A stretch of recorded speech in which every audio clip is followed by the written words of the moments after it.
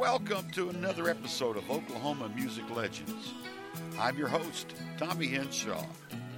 This episode spotlights an Oklahoma mother and her son, and it's a personal episode for me because I got a chance to spend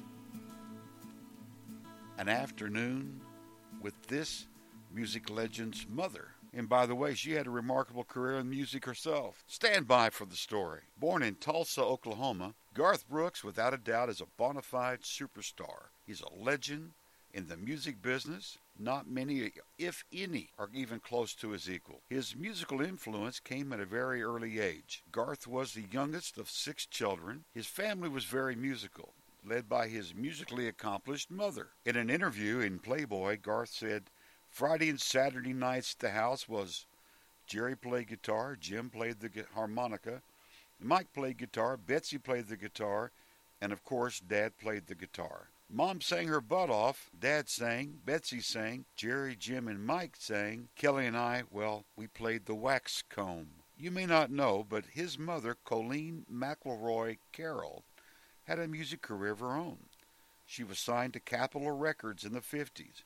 Where she released several records. She was a regular performer on the Ozark Jubilee. If you're not familiar, the Ozark Jubilee was a very popular, nationally broadcast country music show that originated from Springfield, Missouri. I've been thinking perhaps that show might have been the formula or the mold for the very popular country show Hee Haw. Now this is where the story gets personal for me. Sometime in the 90s, I don't remember exactly when, but Garth had purchased his mother and dad an existing home with some land around it in Edmond, Oklahoma. Edmond is a suburb of Oklahoma City. I was a factory representative for a window covering company, blinds and verticals and things like that. While making sales calls in Oklahoma City, I kept hearing from dealers that Mrs. Brooks was decorating her home in Edmond and was shopping for window treatments, etc. The dealers in Oklahoma were excited just to have a chance to meet, maybe to sell her, of course, just for the bragging rights. As fate would have it, one of my dealers in Oklahoma City sold her verticals for, if not all, most of her windows in her home. This is where I thought the story would end after I was told that they had sold these items to her. A couple of weeks later, I got a 911 type phone call from this dealer telling me that Mrs. Brooks had a problem with my product that was now in her home and asked if I could come to Edmond, meet with Mrs. Brooks along with the designer to see if I could possibly resolve the issue and save the sale. I canceled my following day's schedule and headed toward Edmond. I picked up the designer and then we went to meet Mrs. Brooks. When we drove up the winding driveway, we found her outside. We exchanged pleasantries when all of a sudden Mrs. Brooks let out a shrill whistle, like that, that you hear from a steam whistle. Frankly, it startled me. Then she hollered at some people that were, I guess, hoping to meet Garth. They're trespassing down at the bottom of the drive. She admonished them to turn their car around, and buddy, I mean right now. She then said she couldn't wait until the gates were finished and installed, and we headed inside to examine her issue with my product. She hardly waited for us to get inside, and then she let me know in no uncertain terms her issue with my product. She made it clear to me that she was not happy with the look of the cord weight which was hanging on the cords. Now I asked her, what would you like me to do? And she looked at me and she said, do I have to have those ugly things hanging there on my cords? I said, nope. Asked her if I could use that trash can. Upon saying yes, I pulled out my trusty pocket knife, which no Okie salesman walks around without, popped off the ball, freed all the cords throughout the whole house, threw the cord weights and everything else into the trash can. And then I reached down and I came up with something really technical like, ta-da! She smiled and asked, hey, would you like some coffee?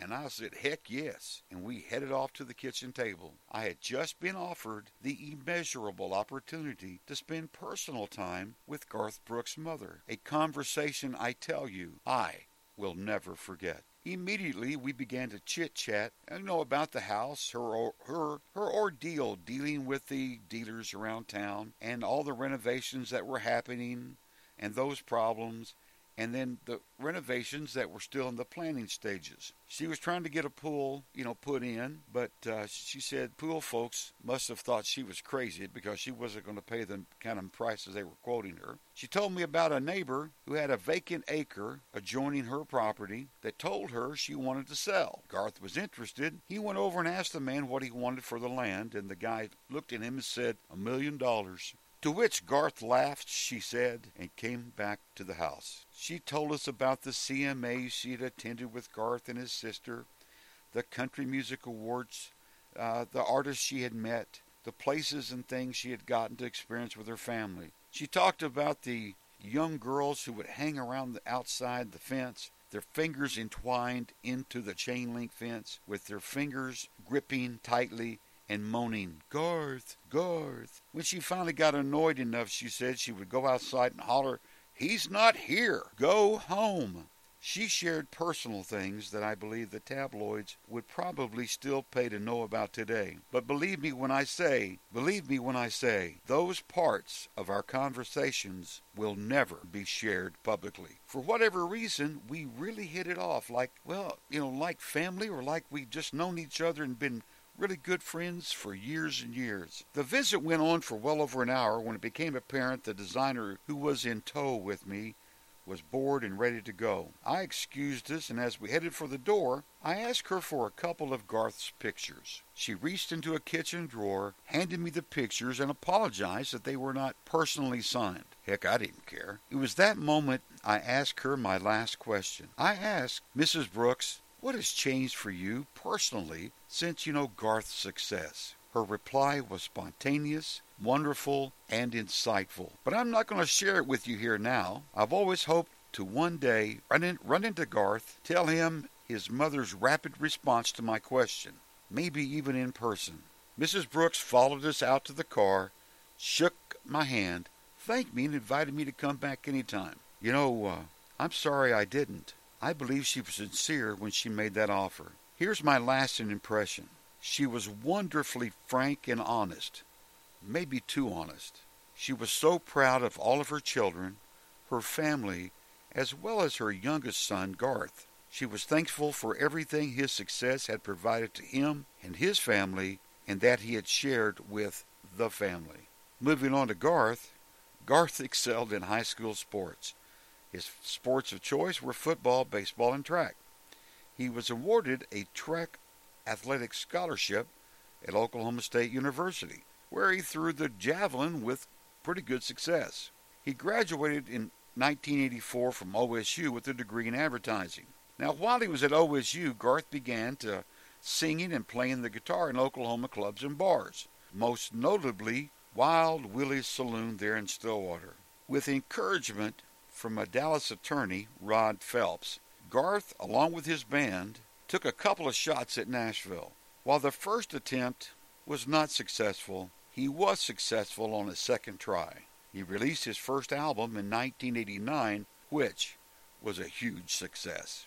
Garth even wanted to play baseball, and he took a shot. Somehow my brother Terry, who had a batting cage range in Tulsa, they got hooked up, and he assembled a batting cage at Garth's property. He did get 3 tryouts with different major league teams over the next few years, but baseball may be the only thing Garth ever attempted where he did not find his full measure of success. With a total of 47 nominations, Garth has won a record 23 CMA awards.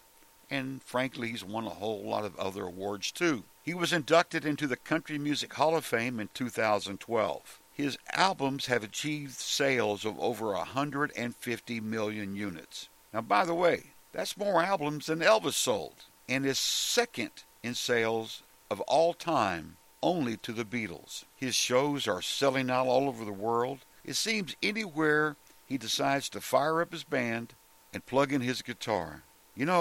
That's not bad for a boy from Oklahoma. You've been listening to Oklahoma Music Legends. Be sure to like our Oklahoma Music Legends Facebook page. Stop by our website, oklahomamusiclegends.com, for our latest podcast updates. Check out our ever-increasing eclectic gallery page. I'm sure you'll find some a surprise or two there. Visit our contact page. Drop us a line, a comment. Let us know if you have a suggestion for an Oklahoma Music Legend episode or you'd like to be added to our email podcast alert list.